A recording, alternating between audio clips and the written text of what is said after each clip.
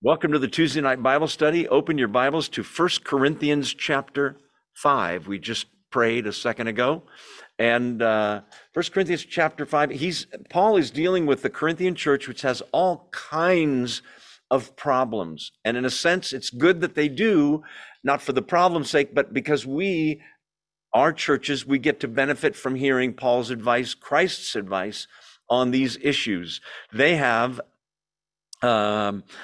turned a blind eye to some sin going on in their church in a variety of ways. One of which is, we learn in the beginning of chapter 5 that there's somebody in their church who's got sexual immorality happening on a habitual basis, and the person has, whatever that means, married to or living with his father's wife. This was something that was not only condemned by the Greek and the Roman society, but it was illegal as well. Same with the Jews. So they're just turning a blind eye to it, and that's their business. We have freedom in Christ, kind of thing. So Paul's saying, if he won't repent, you have to expel him from the church for a number of reasons we discussed last week. Then he clarifies something. Look at verse 9 of chapter 5. Those of you that are here in person, so I know that you're awake, say amen. Amen. Good one. And those of you on Zoom, wave or say amen or hold up that amen sign. I love it. Okay. Look at verse 9 of chapter 5. I'm just giving you the context. We're going to really pick it up at verse 12. But he writes in verse 9, I wrote to you in my letter not to associate with sexually immoral people. And he's going to clarify. He didn't mean all sexually immoral people. He meant people that claim that they're Christians who are living perpetual sexually immoral lives. Verse 10, not at all meaning the people of this world who are immoral, in other words, unbelievers, or the greedy or swindlers or idolaters. In that case, you'd have to leave the world, he says, kind of tongue in cheek. But verse 11, now I'm writing to you that you must not associate with anyone who claims to be a brother or a sister, meaning that says they're Christians, and yet they're not living their faith in perpetual sin. Habitual sin. They say they're a brother or sister, but they're sexually immoral or greedy, an idolater, slanderer, drunkard, or swindler. A list similar to that is going to come up tonight in chapter 6, by the way. He says, don't even eat with such people. Have nothing to do with them. Don't fellowship with them. The idea is not just shunning for shunning's sake. The idea is to make the person miss the fellowship, miss being a part of a church, miss the sort of covering spiritually that is around people that are in a church and want to come back. In shorter form, the goal is restoration, that the person would repent and come back and say, boy, you know what? I'm so glad I'm in a church that calls out sin. I'm repenting of that and coming back, kind of thing. Verse 12. What business is it of mine to judge those outside the church? By the way, we're in chapter 5. What business is it of mine to judge those outside the church, meaning unbelievers? Are you not to judge those inside?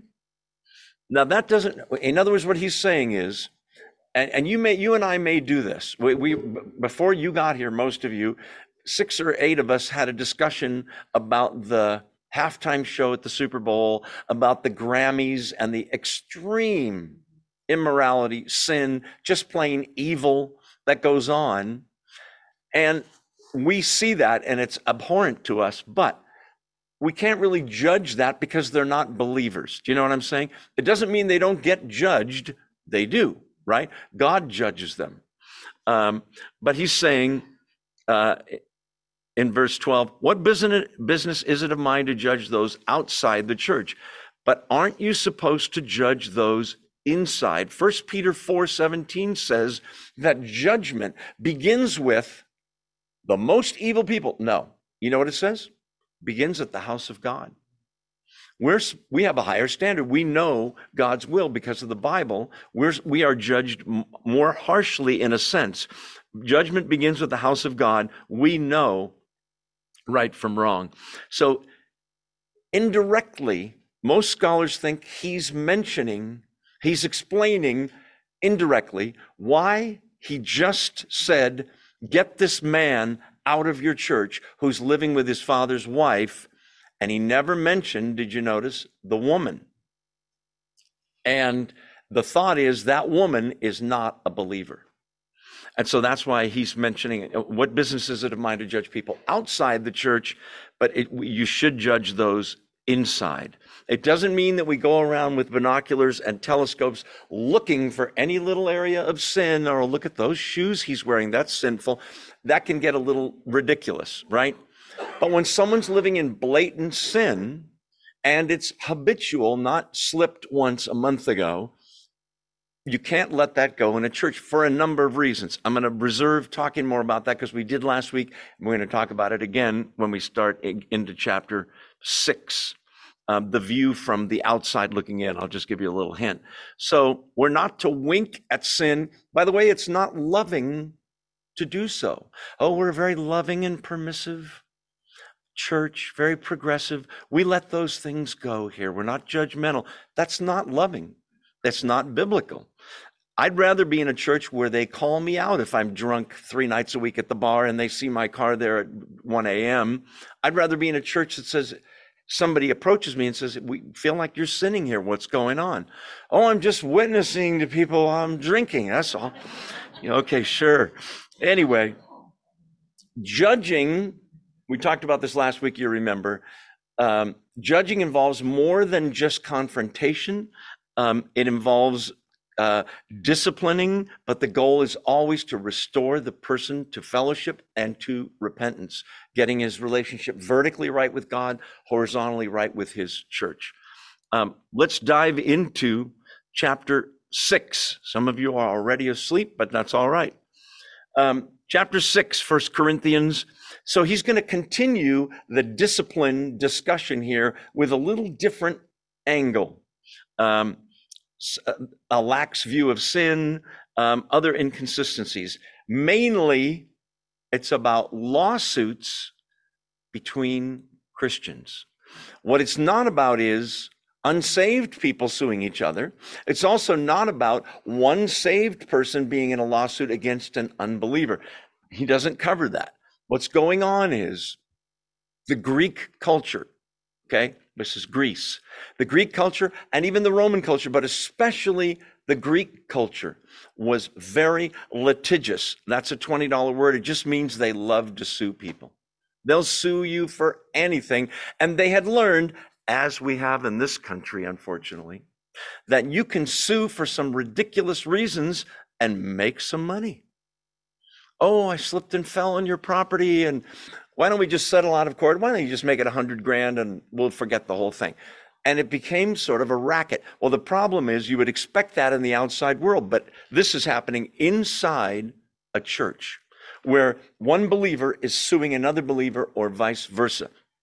And they are going outside the church to the secular courts that met in they called it the Bema seat, not the one biblically, but that's what they called it, the judgment seat in the marketplace.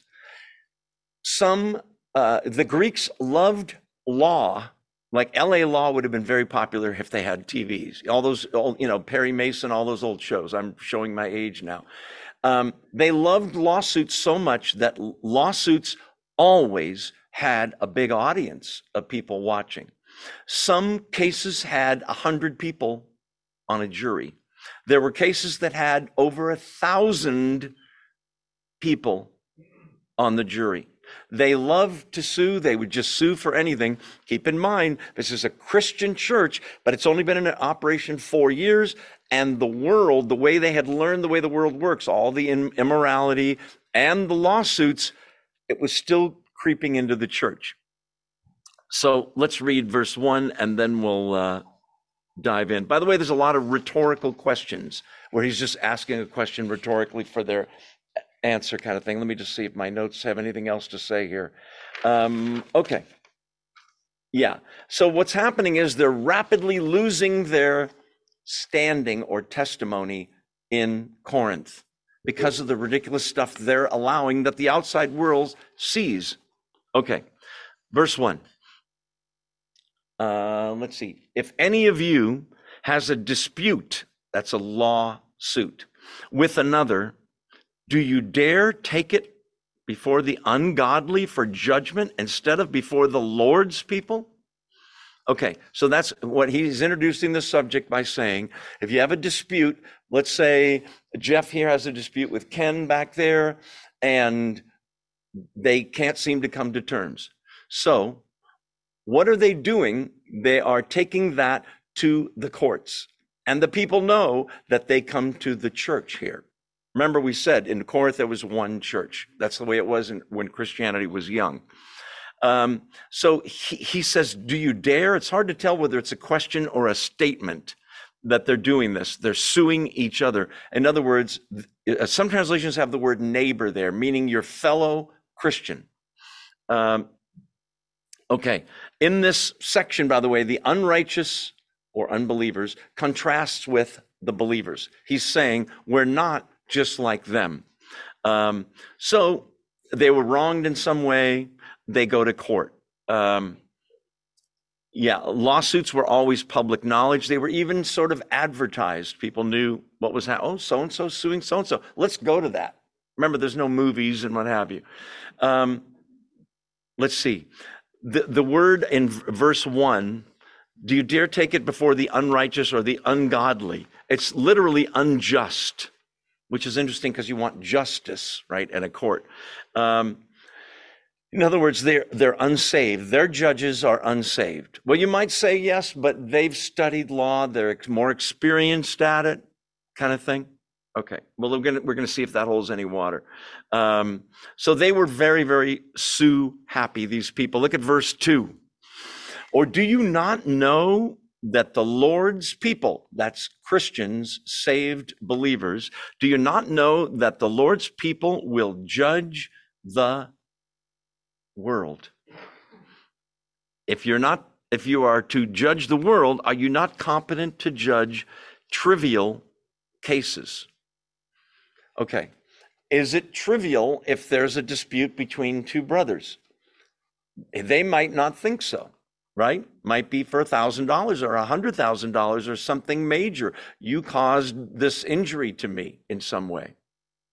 But in the grand scheme of eternity, when it talks about us judging the world and ruling over the world, that's eternity. It's a much bigger judgment, is it not? As opposed to the temporariness of whatever they're disputing, the two brothers are. So what he's saying in verse 2 is that Christians are capable of judging their own matters. Okay? By the way, the words do you not know or do you know appear 6 times in this chapter. Don't you know? Christians are going to judge the world. Before the chapter's over, we're going to find out that Christians will judge, wait for it, angels. He's saying, because of the high calling that you have in your destiny in the future, doesn't that tell you that because you have the Holy Spirit of God, who is smarter than 1,000 judges from Harvard Law School, right?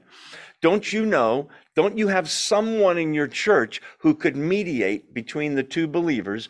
And by doing that, listen, keep the dirty laundry of the church in-house as opposed to advertised to the world. What else you're advertising to the world, if they have a dispute and they don't do it in-house in the church, they go to the law courts. We are exposing our dirty laundry. We're dragging Christ's name, Christianity's name, through the mud, right? And they see that their judgment is viewed by Christians as higher than our own judgment. And again, I say we have the Holy Spirit of God living inside of us. That's the point of verse 2. Look at it again. Don't you know that we're going to judge the world? We'll talk more about that in a second. Aren't you, if you're going to do that, aren't you competent to judge trivial cases? They're not living up to their position in Christ. Verse 3 talks about the fallen angels. The word judge can mean rule over or preside over the world. We saw that, didn't we, when we studied the book of Revelation? Christ returns and sets up a millennial kingdom where we reign and rule with him and in some way assist in the judgment. Look at verse 3. By the way, they're very conceited about their spiritual gifts. He mentions that a lot, especially chapter 12, 13, and 14. And he's saying, you think you're so gifted, and yet when it comes to a simple matter between two brothers or two sisters, you can't work it out in-house. Verse 3, do you not know that we will judge angels? How much more the things of this life, from the greater to the lesser? If we're going to judge angels, if we're going to rule and reign with Christ, if we have the Spirit of God living inside us, what message does it send to the world that we're taking the case out to their court? Another thing it says to the world is those Christians can't get along. They're always fighting. They're both believers, okay? Jesus in John 17 twice talks about, let's turn there real fast. That'll keep you awake. 1 Corinthians, take a left and go maybe 3 books to the left. John 17 is the high priestly prayer of Christ. We get to eavesdrop as Jesus talks to his Father. It's pretty amazing. The rest of the times, most of the time when Jesus prays, we just read that he went off and prayed. And wouldn't you love to sit in on that and hear what he's saying? Well, we get to here. Look at verse, I think it's 11. He's talking to the, he's talking to the Father, verse 11. I will remain in the world no longer, but they, believers, the apostles, the few believers there are still in the world. I'm coming to you. He's talking to his Father, Jesus is. Holy Father, protect them by the power of your name. The name you gave me, here it comes, so that they may be what? One. Just as we are one. Now go to same chapter.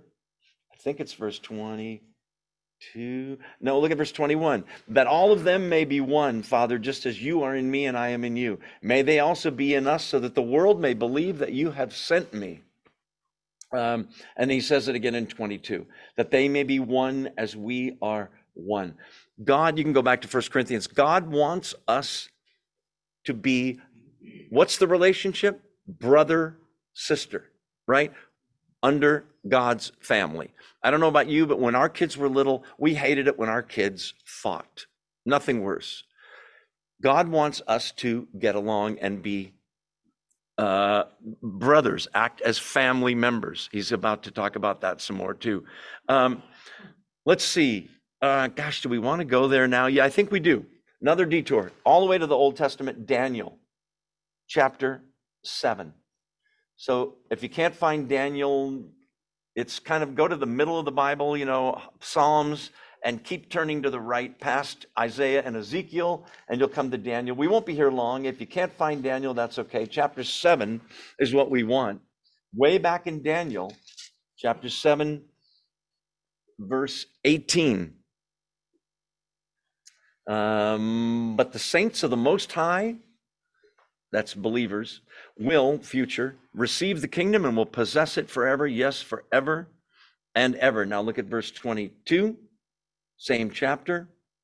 Until the Ancient of Days, that's God the Father, came and pronounced judgment in favor of the saints of the Most High, and the time came where they possessed, ruled, in other words, the kingdom. Now go to verse 27. Then the sovereignty, power, and greatness of the kingdoms under the whole heaven will be handed over to the saints, the people of the Most High. His kingdom will be an everlasting kingdom. All rulers will worship and obey him. Saints are involved in judging the world. Jude 6 also talks about this, the 6th verse of that one chapter. Let's see. One more, Revelation 3, since we're taking detours. Go to Revelation 3, verse 21. Way at the back of the Bible, Revelation 3, verse 21. To him who overcomes, I will give the right to sit with me on my throne, just as I overcame and sat down on my Father's throne. So there's a ruling and a reigning and even a judgment that believers are involved with. This is the only place, back to 1 Corinthians 6, only place in the New Testament where we learn that we will judge angels. Okay, let's talk about that. There's two kinds of angels, good angels and fallen angels. Fallen angels are demons, right? Satan is a former angel who's the most fallen of all the fallen angels. Believers in some sense will assist Christ and God in judging, not the good angels, there's nothing to judge, in fallen angels and their judgment, demons, if you will, in the millennial kingdom kind of thing. He's saying because of that high calling you have, that you're one day going to be higher than angels, can't you judge your petty little problems? Jesus talks in the book of John about the fact that believers are supposed to love one another, and he even uses that and he's as a sort of a badge of honor in the way that he says, "By this shall all men know that you are my disciples, if you love one another." What's implied in that is if you don't love one another and you're always fighting, it doesn't present Christianity in a positive light, or in the correct light for that matter. Okay, back to the text. Do you know that in verse 3, we will judge angels? How much more the things of this life? Therefore, verse 4, if you have disputes about such matters, do you ask for a ruling from those whose way of life is scorned in the church? Though they're unbelievers. They're perpetually sinning, unsaved. They don't know God. They don't know his law. Why would you do that? The Jews, by the way, did the same thing, kept everything in house. They would let a trusted rabbi, someone that was a teacher in that, a scribe in that synagogue or the temple, decide the fate of the two people in some sort of a mediation type of thing. So it's a poor testimony to the lost. It says that Christians can't get along. I'm just reading notes here. Yeah, verse 5. I say this to your shame, or to shame you. Is it possible that there's nobody among you wise enough to judge a dispute between believers? In the whole church, there isn't one person you feel that's wise enough that they could both agree, yes, let's let Boyce here decide our case. They would present it, it stays in-house. Obviously, because it's a church, you know what else would happen? They would all bow their heads and pray, God, we want your justice, your will to be done here. And maybe the whole thing would just go away and they'd shake hands and go, you know what? Forget it. Now, there is a higher calling that believers have. Okay? And it bothers Western Christians. And that's Jesus' teaching. Do you remember?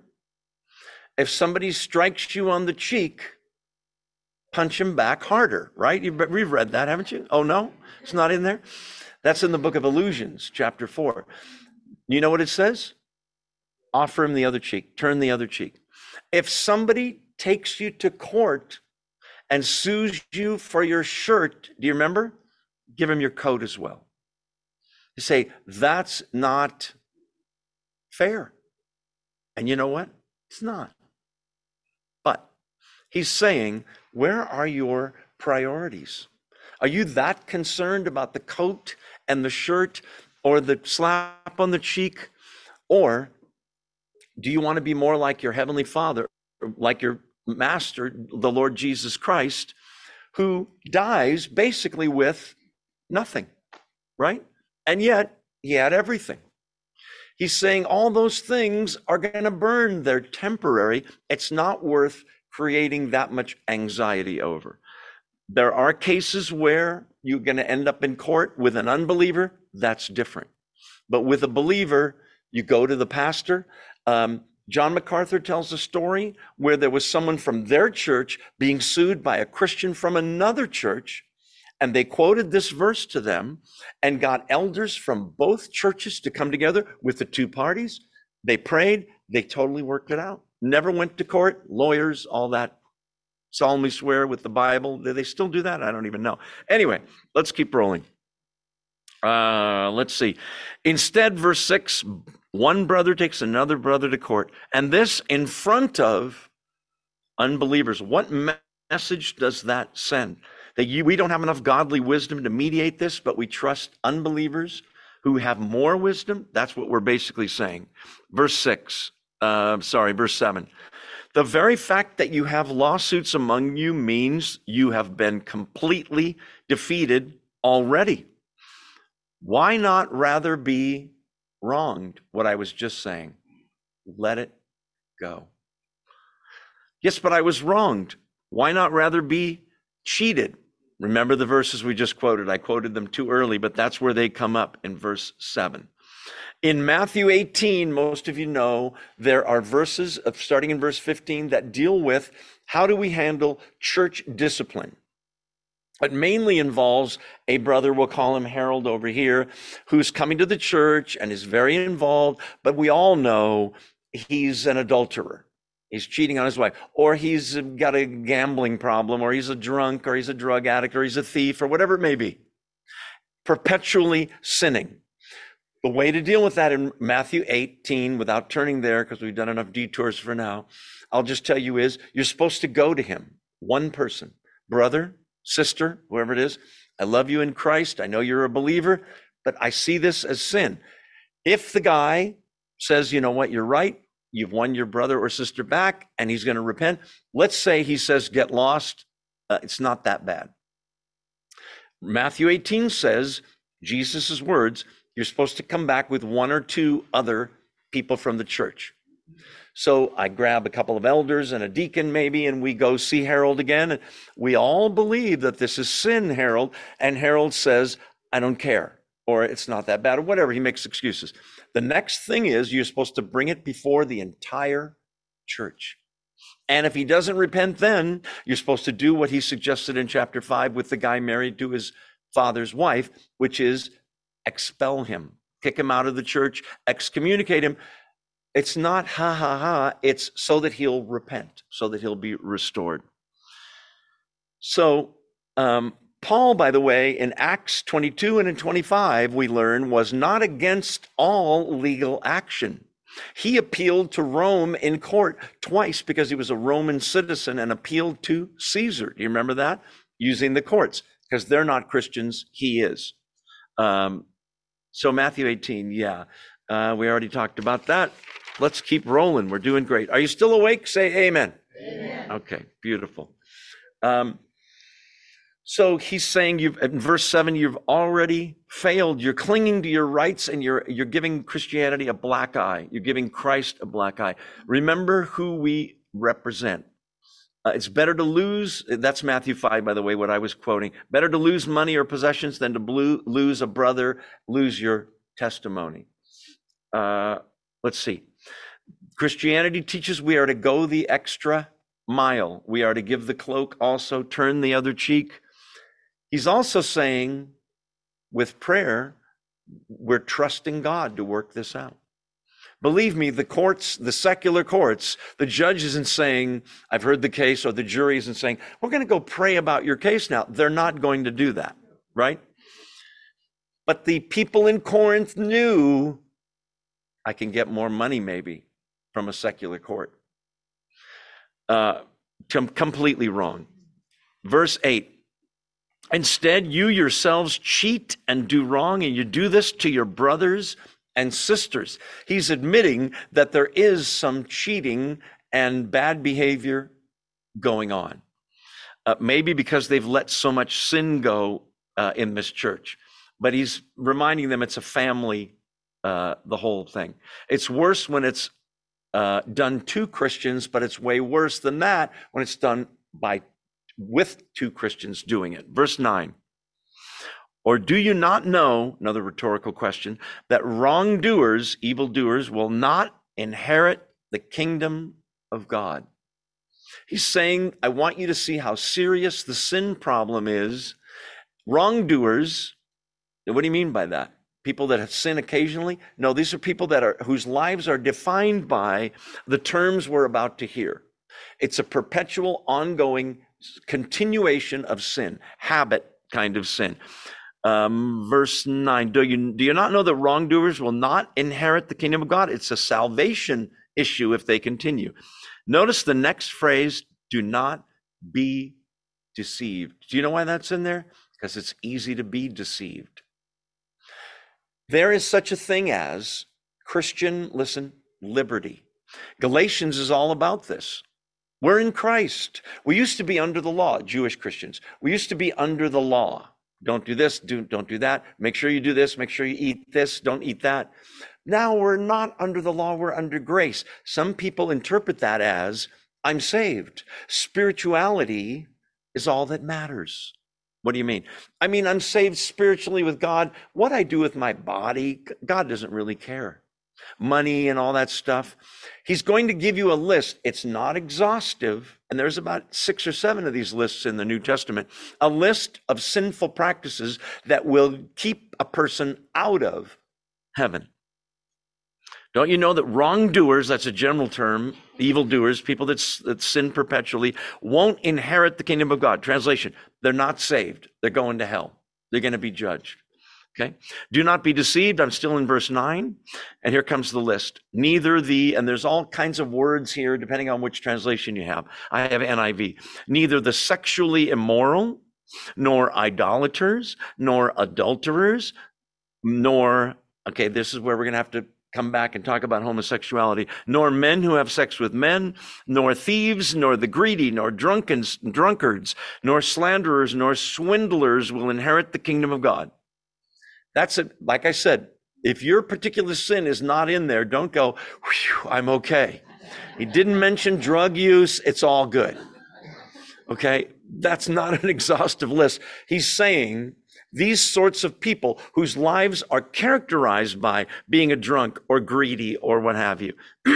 Some of these things were involved in the lawsuits that the Christians were doing. Okay. By the way, Jesus explains in Matthew 5 who will inherit the kingdom, the poor in spirit, all of that. We've talked about that before. But Paul's telling you the kinds of people who won't. Cheating a brother, you get eternity outside of the presence of God. That's what he's saying. It puts you in bad company with all those. Okay. We already talked about that. Okay. Here comes the list. The sexually immoral. Some translations have the word fornicators. Okay. There's 2 terms for sexual sin. Actually, there's more, but the 2 main ones for heterosexuals are fornication and adultery. We talked about this last week. Fornication. What does it mean? It means sex before marriage. Unmarried person having sex, period. Any kind of sex, period. Adultery, married person having sex with someone that's not their spouse. Pretty simple, right? Either one, your life is characterized by that, unforgiven by the Lord because you're not repenting. You're not going to inherit the kingdom. You're not going to be saved. A general term for sexual sin. He's going to have more to say about that further down in this chapter. Let's see, go back to the list, sexually immoral. Idolaters. We talked about this last week because a similar list came up in the previous chapter. What's an idolater? What's idolatry? Idolatry is making anything into your God that isn't God.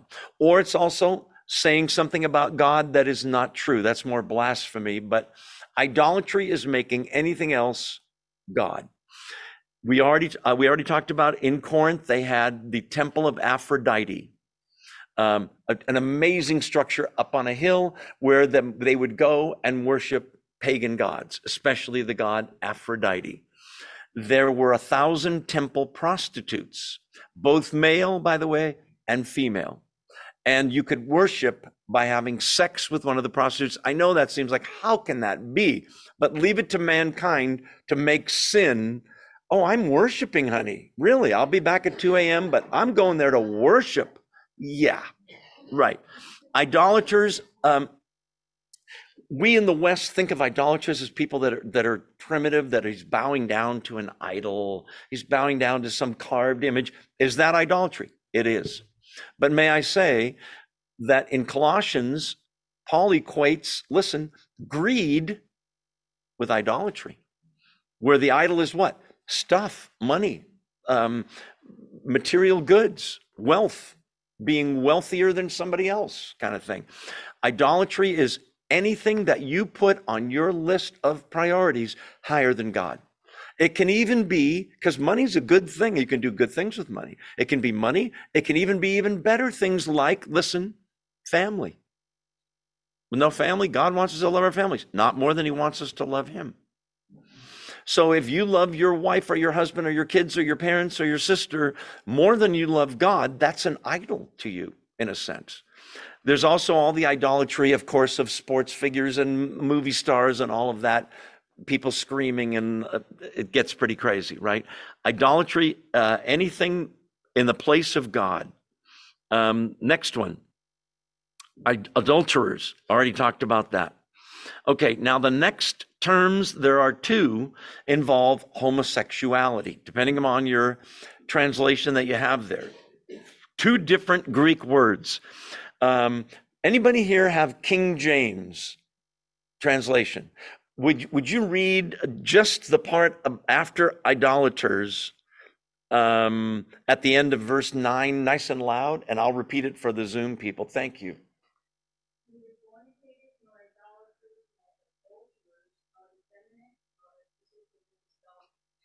Nor effeminate or abusers of themselves with mankind.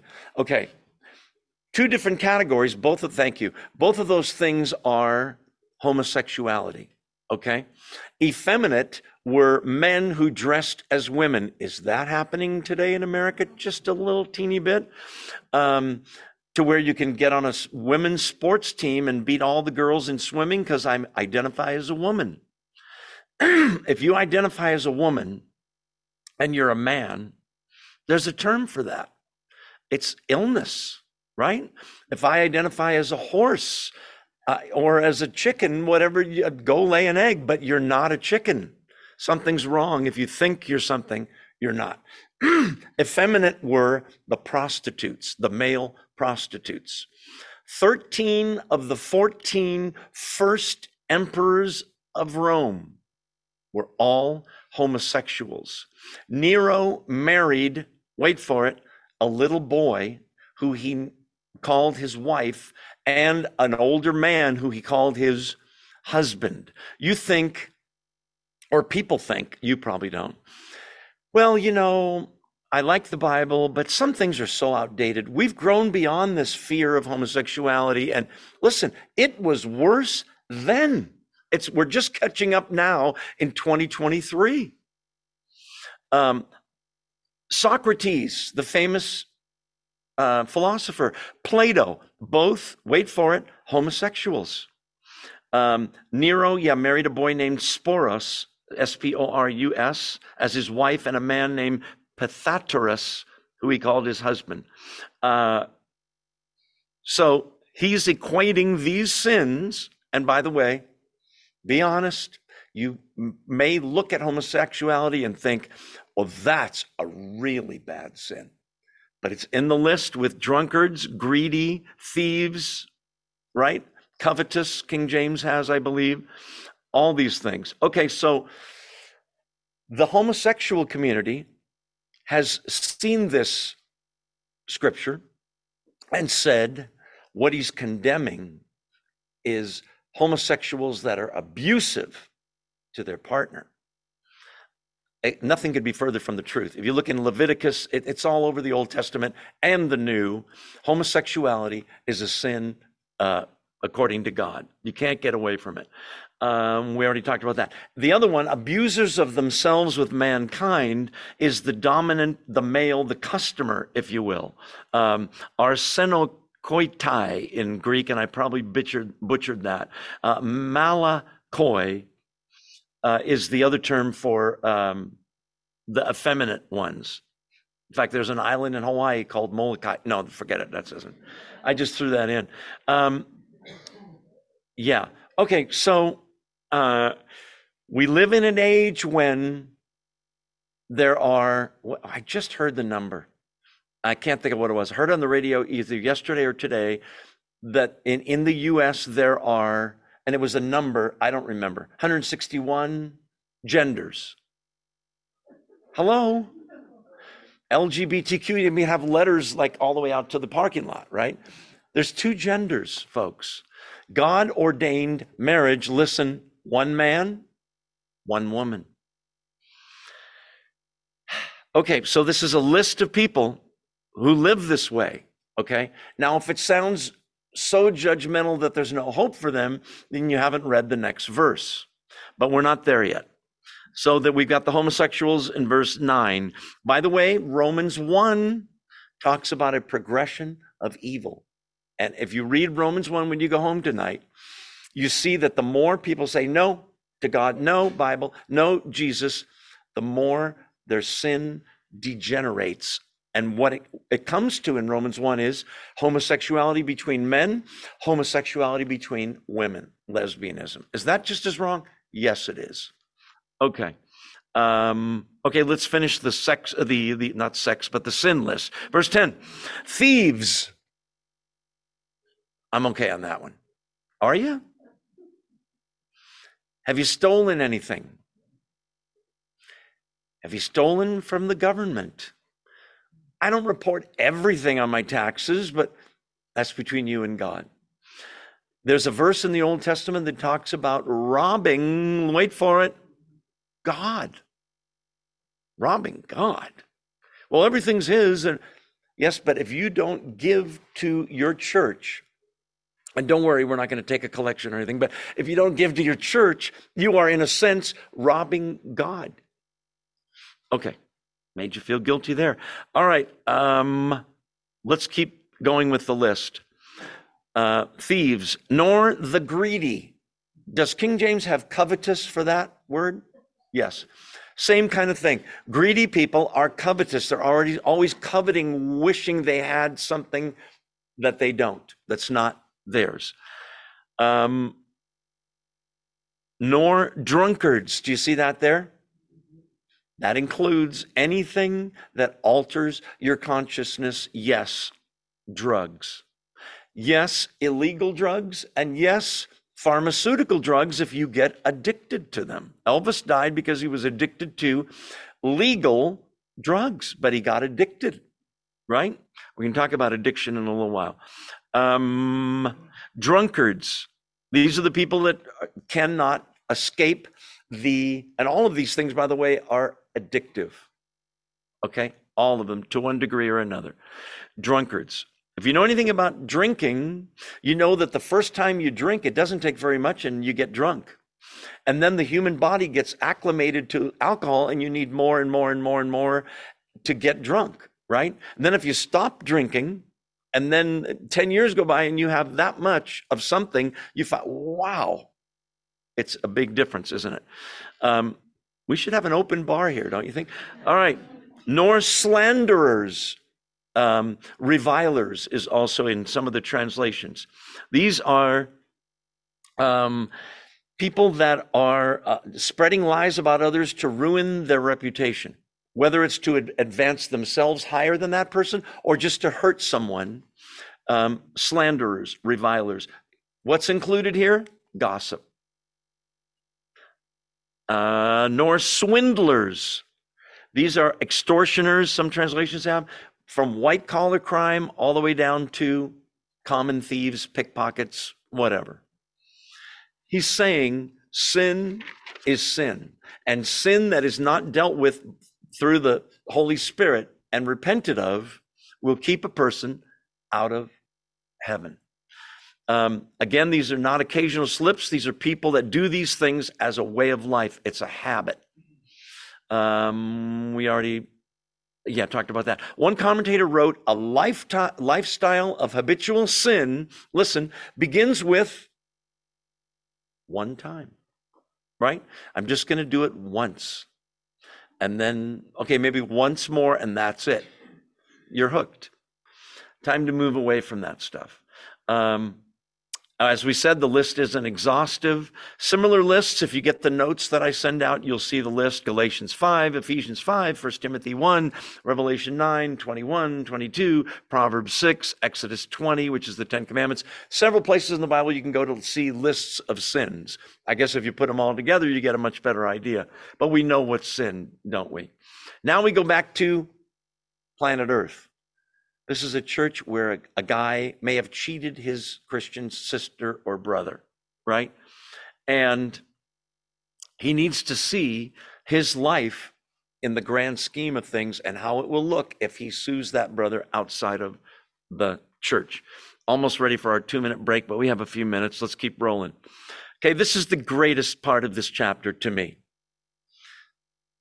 Go back and I got to read 9 again, the list of sinners. Sexually immoral, idolaters, homosexuals, thieves, greedy people, drunkards, slanderers, swindlers. None of those people will inherit the kingdom of God. Here it comes. You ready? Verse 11. And that's what some of you were. I won't ask for a show of hands for each one of the sins.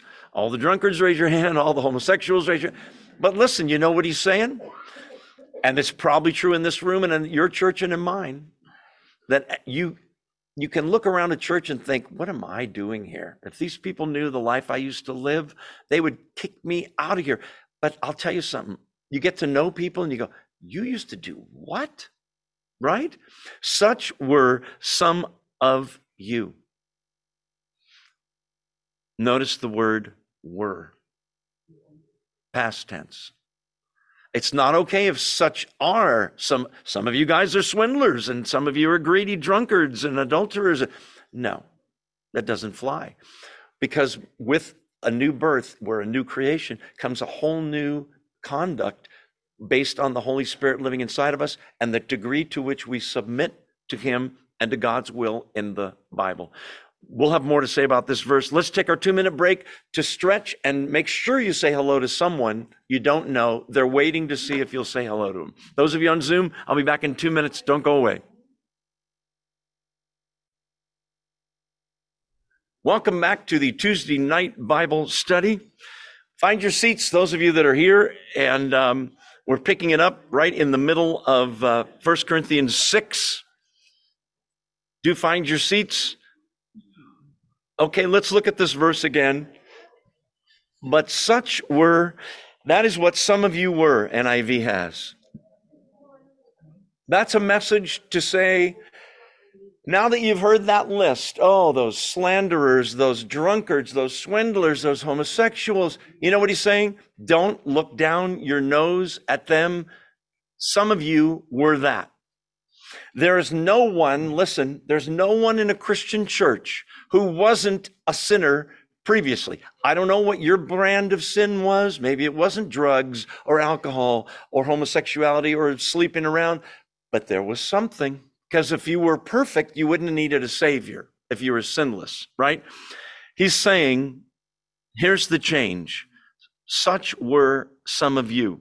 And so this is what God did in your life. You did not repent of it and stop it on your own. Impossible. Impossible. So don't look down on them. It's past tense. Don't look back. These things are never to mark the life of a Christian. If you're one of those things and you're calling yourself a Christian, you need to immediately repent. Amen? By the way, are you still awake? Say amen. Amen. Okay, you're not as awake as you were. Okay, but what changed everything, Paul? But you were 3 things. First, washed. You see it? Implying what? You were dirty and you couldn't get the dirt off. You were washed. In other words, the way the tense of the verb is, somebody washed you. It doesn't say, but you washed yourself. You cleaned your act up. Wrong. You were washed. And how were we washed? Okay, we could go all through all these. It would probably take the rest of our time. Titus 3:5, we were cleansed from sin, washed by the mercy, listen, of God. By calling on the name of Jesus Christ, Acts 22. We were washed by the work of Jesus Christ on the cross. The only way to get rid of sin is if somebody else paid the price. Oh, some of you are eating treats, aren't you? Okay, that's all right. You know, gluttony is a sin. I'm just going to say it. I'm not going to. Just kidding. Just kidding. Okay, washed by the mercy of God, by calling on Jesus' name, washed by the work of Jesus on the cross where he took your punishment and mine. It's astounding. Washed by the word of God, washed of guilt as we confess our sins, 1 John 1:9. And even there's a baptism reference, which is an outward sign of an inward cleansing that's occurred. Washed. Now listen. How good of a job does your detergent do? It sounds like a commercial. How good of a wash job do you think Jesus did on you? Complete. Okay, but then why am I still struggling with sin A, sin B, and sin C, whatever they are? Anger, I still can't let this go, or the jealousy, or this. Why? Did Jesus truly wash me? Yes. But we are creatures of habit. I want you to imagine that I am a slave and that I work at a farm and I'm chained by my hand to a pole that's deep, deep into the rock. Got it? And it's a 30-foot, let's say, chain. And I can move in a 30-foot radius, but that's it. And I have things to do. They bring me things that I'm supposed to work on, and I do it within this 30-foot radius, and that's it. I never am free from this. What's the chain? What's the pole in the earth, Joe? Sin. Okay, I can get really close to the pole, or I can get as far away as possible, 30 feet away. I'm not as close as I was, but I'm still a prisoner. Jesus comes along and cuts the chain, frees me, makes me a new creation, and says, get away from there, my child. Come with me. Come to church. But wouldn't you know it, a month later, you're looking for me and you can't find me, and somebody thinks to look, and I'm sleeping by the pole. And you go, what?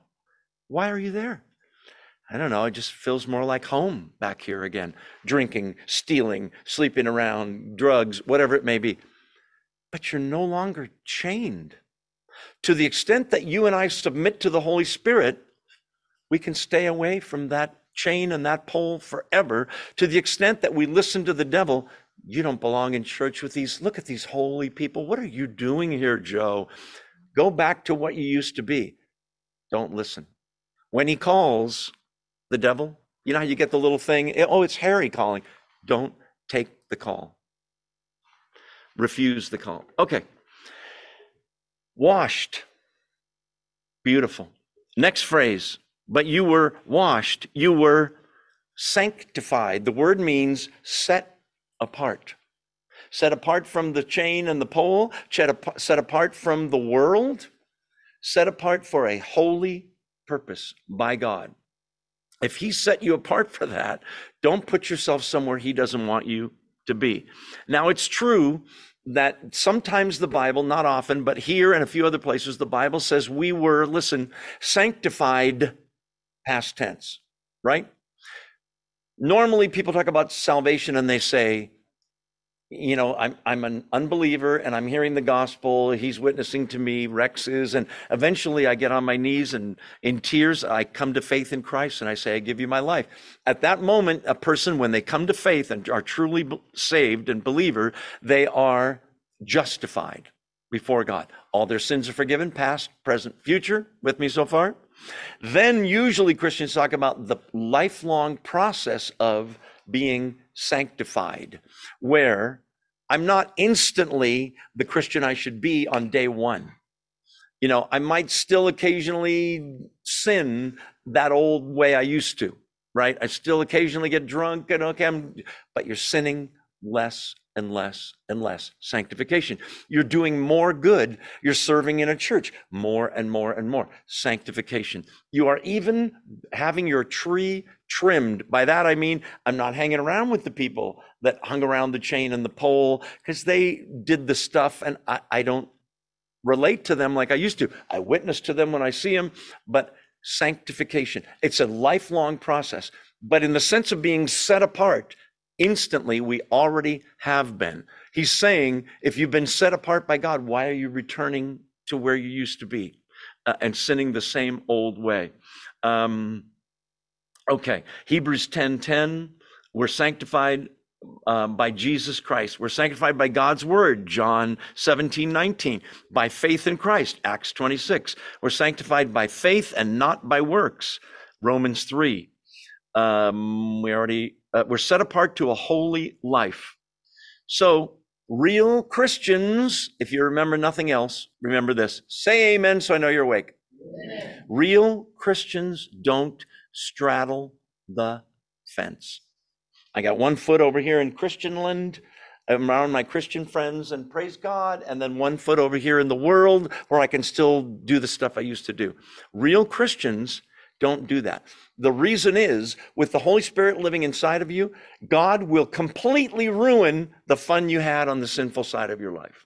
It won't be, feel so guilty. What am I doing here? He'll eventually pull you back. Even if you backslide in again, he'll pull you back if you're truly saved. Sanctified. Next thing. You were washed, you were sanctified, you were justified. That's the moment you believe. Completely forgiven for your sin. By the way, at great cost, right? It wasn't just he signed a document and stamped it and went, you're forgiven. He died a bloody, horrible, torturous death on a cross for you and me. That says something. And I am so indebted to him, I see myself as his, not my own, bought with a price, right? That's going to come up soon too. Do we want to get to that yet? No, not yet. Okay, back to the text. The kingdom of God, see it at the end of verse 10? That's God the Father. What's your point, Joe? Verse 11, justified in the name of the Lord Jesus Christ and by the Spirit of our God. Did you see the Trinity there? You know, the Bible never really says the word Trinity, but constantly you see Father, Son, and Holy Spirit involved in creation. In the birth of Christ, read Luke 2, you'll find the Father, the Son, and the Holy Spirit. The death of Christ, the resurrection of Christ, there are verses that say the Father raised Jesus from the dead. There's a verse in Romans that says the Spirit of God raised Jesus from the dead. There's a verse, more than one, that Jesus says, destroy this temple, his body, and in 3 days, I will raise it up. Well, isn't that a contradiction? No, God raised Jesus from the dead. Father, Son, Holy Spirit. Okay, that's going to be on the test. Write it down. Just kidding. There's no test. The Trinity in those verses. That's what some of you were before you thumb your nose at those people. You were washed, you were sanctified, you were justified. So why do you want to live the way you used to? Justified in the name of, that's the power of, the authority of, the Lord Jesus Christ. Excuse me. And by the Spirit of our God. There's the Trinity. Verse 12. I have the right to do anything, you say. Christian freedom. It's a beautiful thing. But not everything is profitable or beneficial or worth doing, right? I have the right to do anything, but I will not be mastered by anything. Okay, now he's being sarcastic here. He's going to use two common sayings of the Corinthians, of the Greeks, okay? Total freedom. Some of the Greeks believed what I said earlier, that Christianity, worship, religion, spirituality is just the spirit. It doesn't matter what you do with your body, but it matters greatly. Christianity is a very rare religion where in Hinduism, the body is evil and the spirit is good. The body's really important in Christianity. We're going to see that in this chapter and in chapter 12 as well. And even I think chapter 10. The body's really important. How do you know that? Because our Savior was raised physically, bodily. You will rise from the grave. All believers will rise from the grave physically, bodily. The body's important. What we do with our bodies matter. There's such a thing as sin. There's such a thing as obedience. And there's a big difference. So some of them were saying, I can do, all things are lawful for me. A false view of our freedom in Christ. But we're not set free so we can get back to bondage again. I can do anything I want. I'm free from that chain and that pole in the rock over there. Am I so free that I'm going to go attach myself to the pole again? How free is that? We're going to talk about gray areas in a second, and addiction even as well. So it's a false view of our freedom, but not sin. You can't use liberty as a license to sin. Any behavior Listen, anything you're thinking about doing, ask yourself some questions, biblical questions from this passage. Is it helpful? Is it honoring to God, my Lord and Savior? Remember, Lord means boss, master, right? Is it helpful? Is it addictive? Potentially. For some people, not for me. How many people in the world are alcoholics? How many people in the world are drug addicts or sex addicts or pornography addicts or gambling addicts? A lot. Answer this for me. How many of those people decided one point in their life, one morning, I'm going to become an addict? None. Zero, right? Who would do that? What do you mean?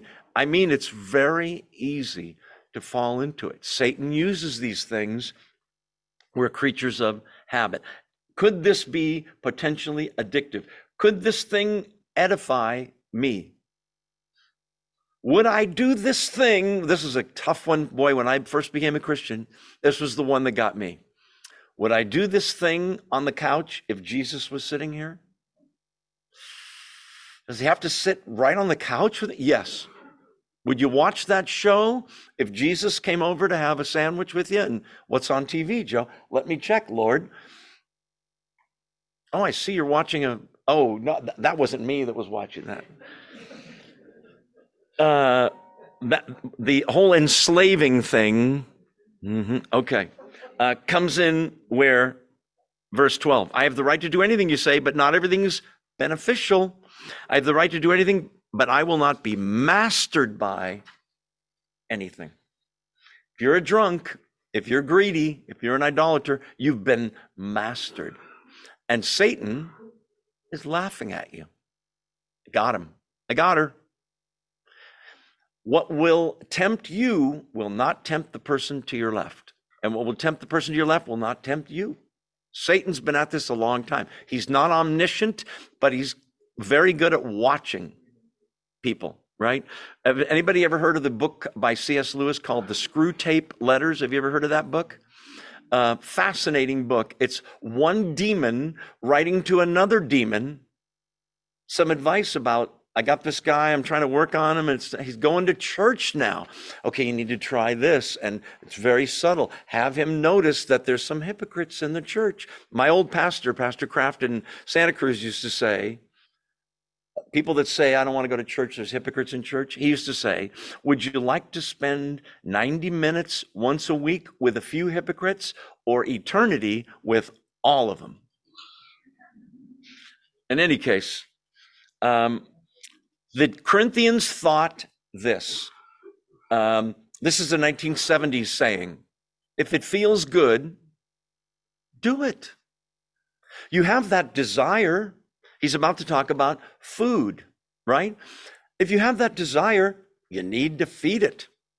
Not necessarily. It's interesting that the word for lust, one of the words for lust in Greek is the word epithemia in Greek. You say, that means nothing to me. Me either.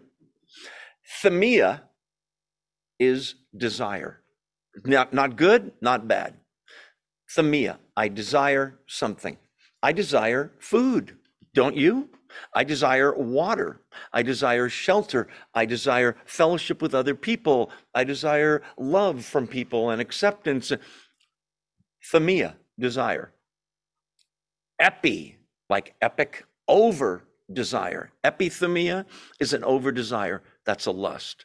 Example, I desire to earn money and support my family. Themia, that's fine. Epithemia, I want to have more money than everyone, and I'll do anything to get it. I'll lie, I'll cheat, I'll step on you. Epithemia. I want love and acceptance from people. Desire, normal. God placed that there. No man is an island, right? It's not good for man to be alone. Remember all those verses? That's a themia. That's a desire. I want love so bad, I'm willing to take it wherever I can get it. Sleep around, male, female, doesn't matter. Epithemia. It's a sin. All sin, listen, is an over desire. It's Satan drastically amplifying a desire that's normal.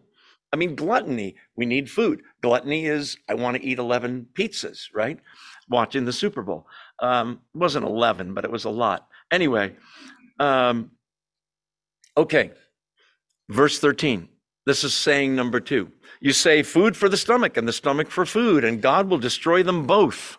The body, however, is not meant for sexual immorality, but for the Lord, and the Lord for the body. So food for the stomach and the stomach for food was a saying. In other words, we have that desire. It's natural. What's wrong with just eating whatever we want? Now, in Christ, it's true, we don't have the kosher diet restrictions the Jews did. They couldn't eat pork, shellfish, all kinds of things. Jews could not have a cheeseburger. Did you know that? You can't have a dairy product touching a meat product. I could never be a Jew for that reason alone.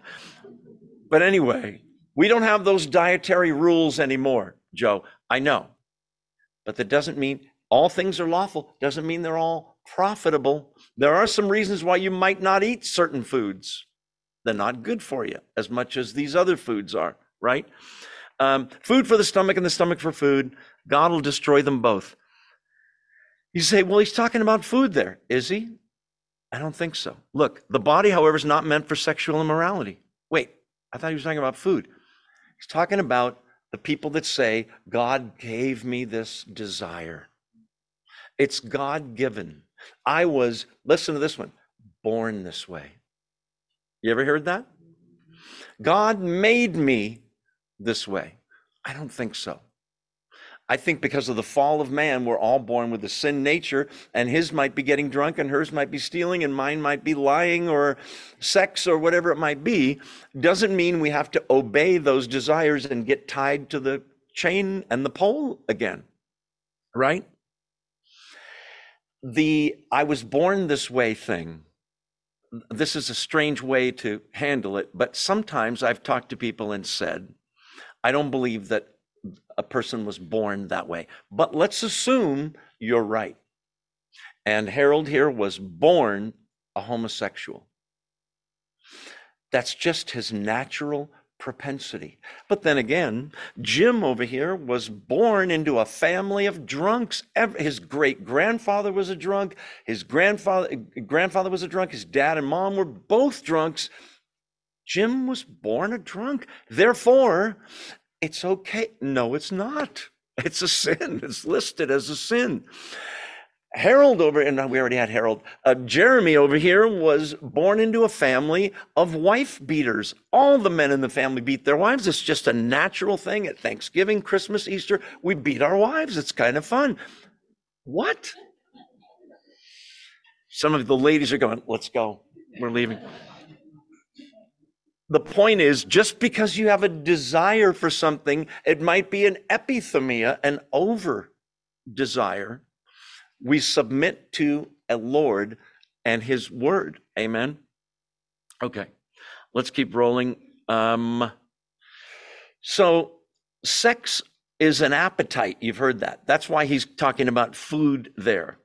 But sex was given to mankind as a gift to be cherished, and it's the most beautiful and most intimate a union of two people can have. By the way, somebody on the break was telling me that they heard that there is a movement for allowing women to marry themselves, right? Didn't you just tell me that earlier? Okay, next it'll be a chicken or a horse or a mouse. But anyway, sex is an appetite, but it's something that's to be used as a gift and within the bounds God has given us, marriage. If sex was only between two married people throughout planet Earth, how many, and they're married, how many sexually transmitted diseases would we have? No homosexual sex, no sex outside of marriage. How many unwanted pregnancies would there be? Well, there might be some. The husband and wife have 9 kids and they might not want that 10th one, but you know, if God gave you the 10th one, Praise God. Oh, how many do you have? How many Samuelsons? Do you have 10? You have 11. God bless you. What a wonderful thing. Is Winston the youngest? Oh, okay. You're good, Winston. I love it. What a blessing. What a blessing. So, the body's not meant for immorality. That's not what God gave it for, but for the Lord, and the Lord is for the body. God is for your body in the sense that he's the one that will resurrect it. He's the one that will save it. He's the one that might, if we pray, and you heard me pray before Bible study, might be the one to heal it, right? He's certainly the one who created and designed it. That's not what the body's meant for. Remember, they were separating the spirit from the body. He's saying, no, the body's not meant for sexual immorality. It's not just a desire or an appetite. We already talked about the foods thing. Let's keep rolling. Verse 14, by his power, God raised the Lord from the dead, and he will raise us also. Do you not know that your bodies are members of Christ himself? Shall I then take the members of Christ and unite them with a prostitute? May it never be, or never. In the Greek, it's the never, never, never kind of thing. It's like a triple negative. Okay. By his power, God raised the Lord from the dead. There's a scripture that says the Father raised Jesus. Remember, we said Jesus raised himself and the Spirit raised. But by his power, God raised the Lord from the dead, meaning there's value in the body, and he will raise us also. Guaranteed, if you're a believer. Death is the beginning, not the end. So then he's going to make the analogy in verse 15 about, don't you know that your bodies are the members of Christ himself? Now, there's two ways that this is true. We have the Holy Spirit living inside of us.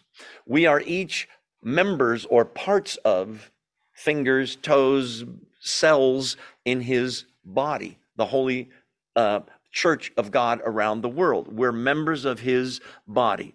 So we are one with him. He lives with us. If we unite ourselves with a prostitute, or it doesn't have to be a prostitute, go sleep with somebody outside of marriage or before marriage, would you take a member of Christ and unite them with a prostitute? Never. What he's saying is the sexual union is a thing that goes far beyond the physical, far beyond enjoyment. It is a somehow mysteriously a real spiritual union where the two become one. Why would you take a Christian body and unite it with somebody outside of marriage, or let alone a prostitute? Never. Verse 16, do you not know that he who unites himself with a prostitute is one with her in body? They didn't see it that way. He's telling them that's how it is. They saw it as, I'm just going there and letting off some steam. It's worship up there at the temple, and it's hard to believe, but these are Christians he's writing to. It doesn't sound like it, but it is. Do you not know that, another rhetorical question, he who unites himself with a prostitute is one with her in body? For it is said, the two will become one flesh. But whoever is united with the Lord is one with him in spirit. Pretty amazing thing. The Bible also presents the condition of unbelievers as being not independent, not, football analogy, not free agents that can go to any team they want. I'm just a morally free agent. I'm an unbeliever. The Bible says, John 8 and elsewhere, that believers were, all people are, slaves of the devil. Pretty amazing. People don't think that way. They think in terms of, I'm a morally neutral person. Sometimes I do good, sometimes I do bad. I know the devil's way over there. I know God's way over there. I'm kind of in the middle, and I make my own decisions. If you're not a believer, you're a slave to the devil. Proof, you can't stop sinning. Nobody repents on their own from sinning. I know that there's AA, which is a great thing, but it's not Christian in a real sense. AA, they pray to a higher power. Have you ever heard that? Just a higher power. Whatever you conceive God to be, okay? He has a name. It's not higher power, right? Higher power who art in heaven, hallowed be whatever your name is. We know God's name. Amen. The train of thought just completely went off the tracks like it did in Ohio. Anyway, we'll keep rolling. But the highest happiness, the highest fulfillment starts with a union, listen, not between a man and a woman, but between a person, human being, and their creator. From there, he's about to talk in the next chapter about marriage, and that some people have a gift, believe it or not, called singleness. It's a gift, the ability to not be married, and which frees you up to serve God more. I'm giving away chapter 7 now. You don't have to come next week. But notice that bodily resurrection is promised in verse 14. There's an eternal purpose for your body. Don't waste it with lust and sensuality. We already talked about that. Yeah, we talked about that. If you are a believer and you have sex with a prostitute, you have sex outside of marriage, all those sexual adultery things, immorality things, which includes, and I believe, pornography. Porneia is the word, P-O-R-N, first 4 letters. It's only here in my eyes and in my mind. No. What does Jesus say? As a man thinketh, so is he. When he's listing sins in the Sermon on the Mount, he says, you've heard it said, you shall not commit adultery. Remember that? He said, but I say to you, if you even look at a woman to lust for her, you've already committed adultery with her in your heart. It's already done. Well, I didn't do the act. I didn't get in bed or anything. It all starts here and here, mind and heart. Okay. So I'm just reviewing here in my notes. They didn't see the connection between the body and the spirit. Outside of marriage. If a Christian sins sexually, there's a sense in which it is stealing. You say, I didn't see that one coming. If I sin sexually before I'm married, I'm stealing from my future wife. If I sin while I'm married sexually, I'm sinning against my current wife, right? Is that it? No, it gets worse. I'm sinning against God, right?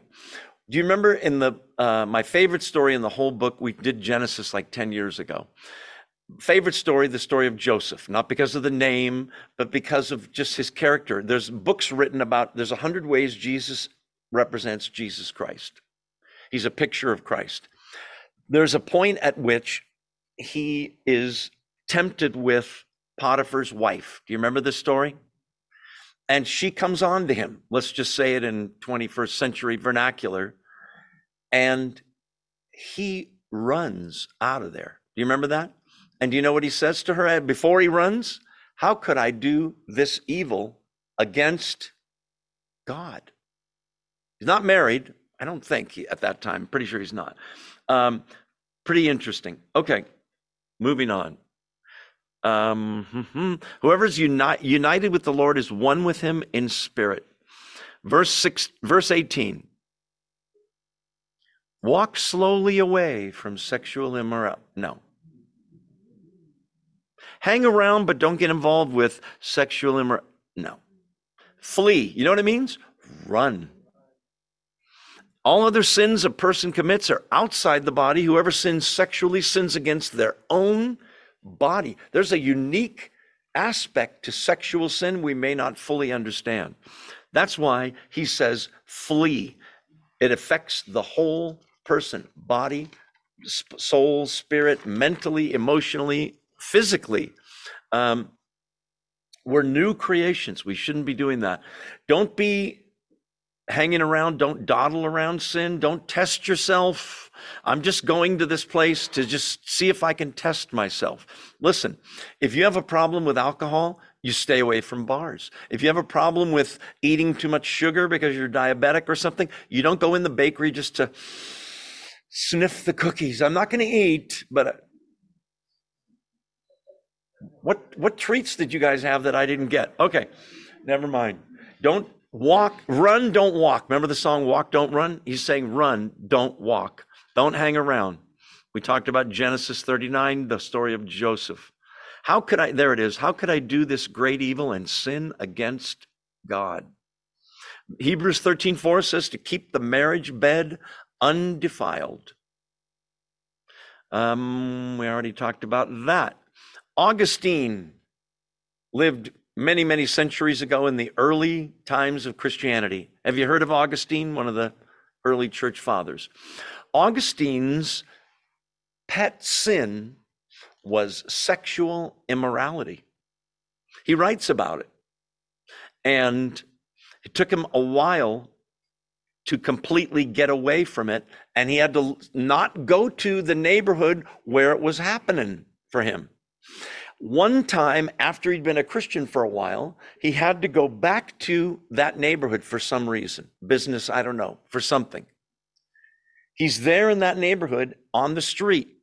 And down the street and on the other side of the street, or no, on the same side of the street, is one of his old flames that he used to commit sexual immorality with. And she called out to him, Augustine.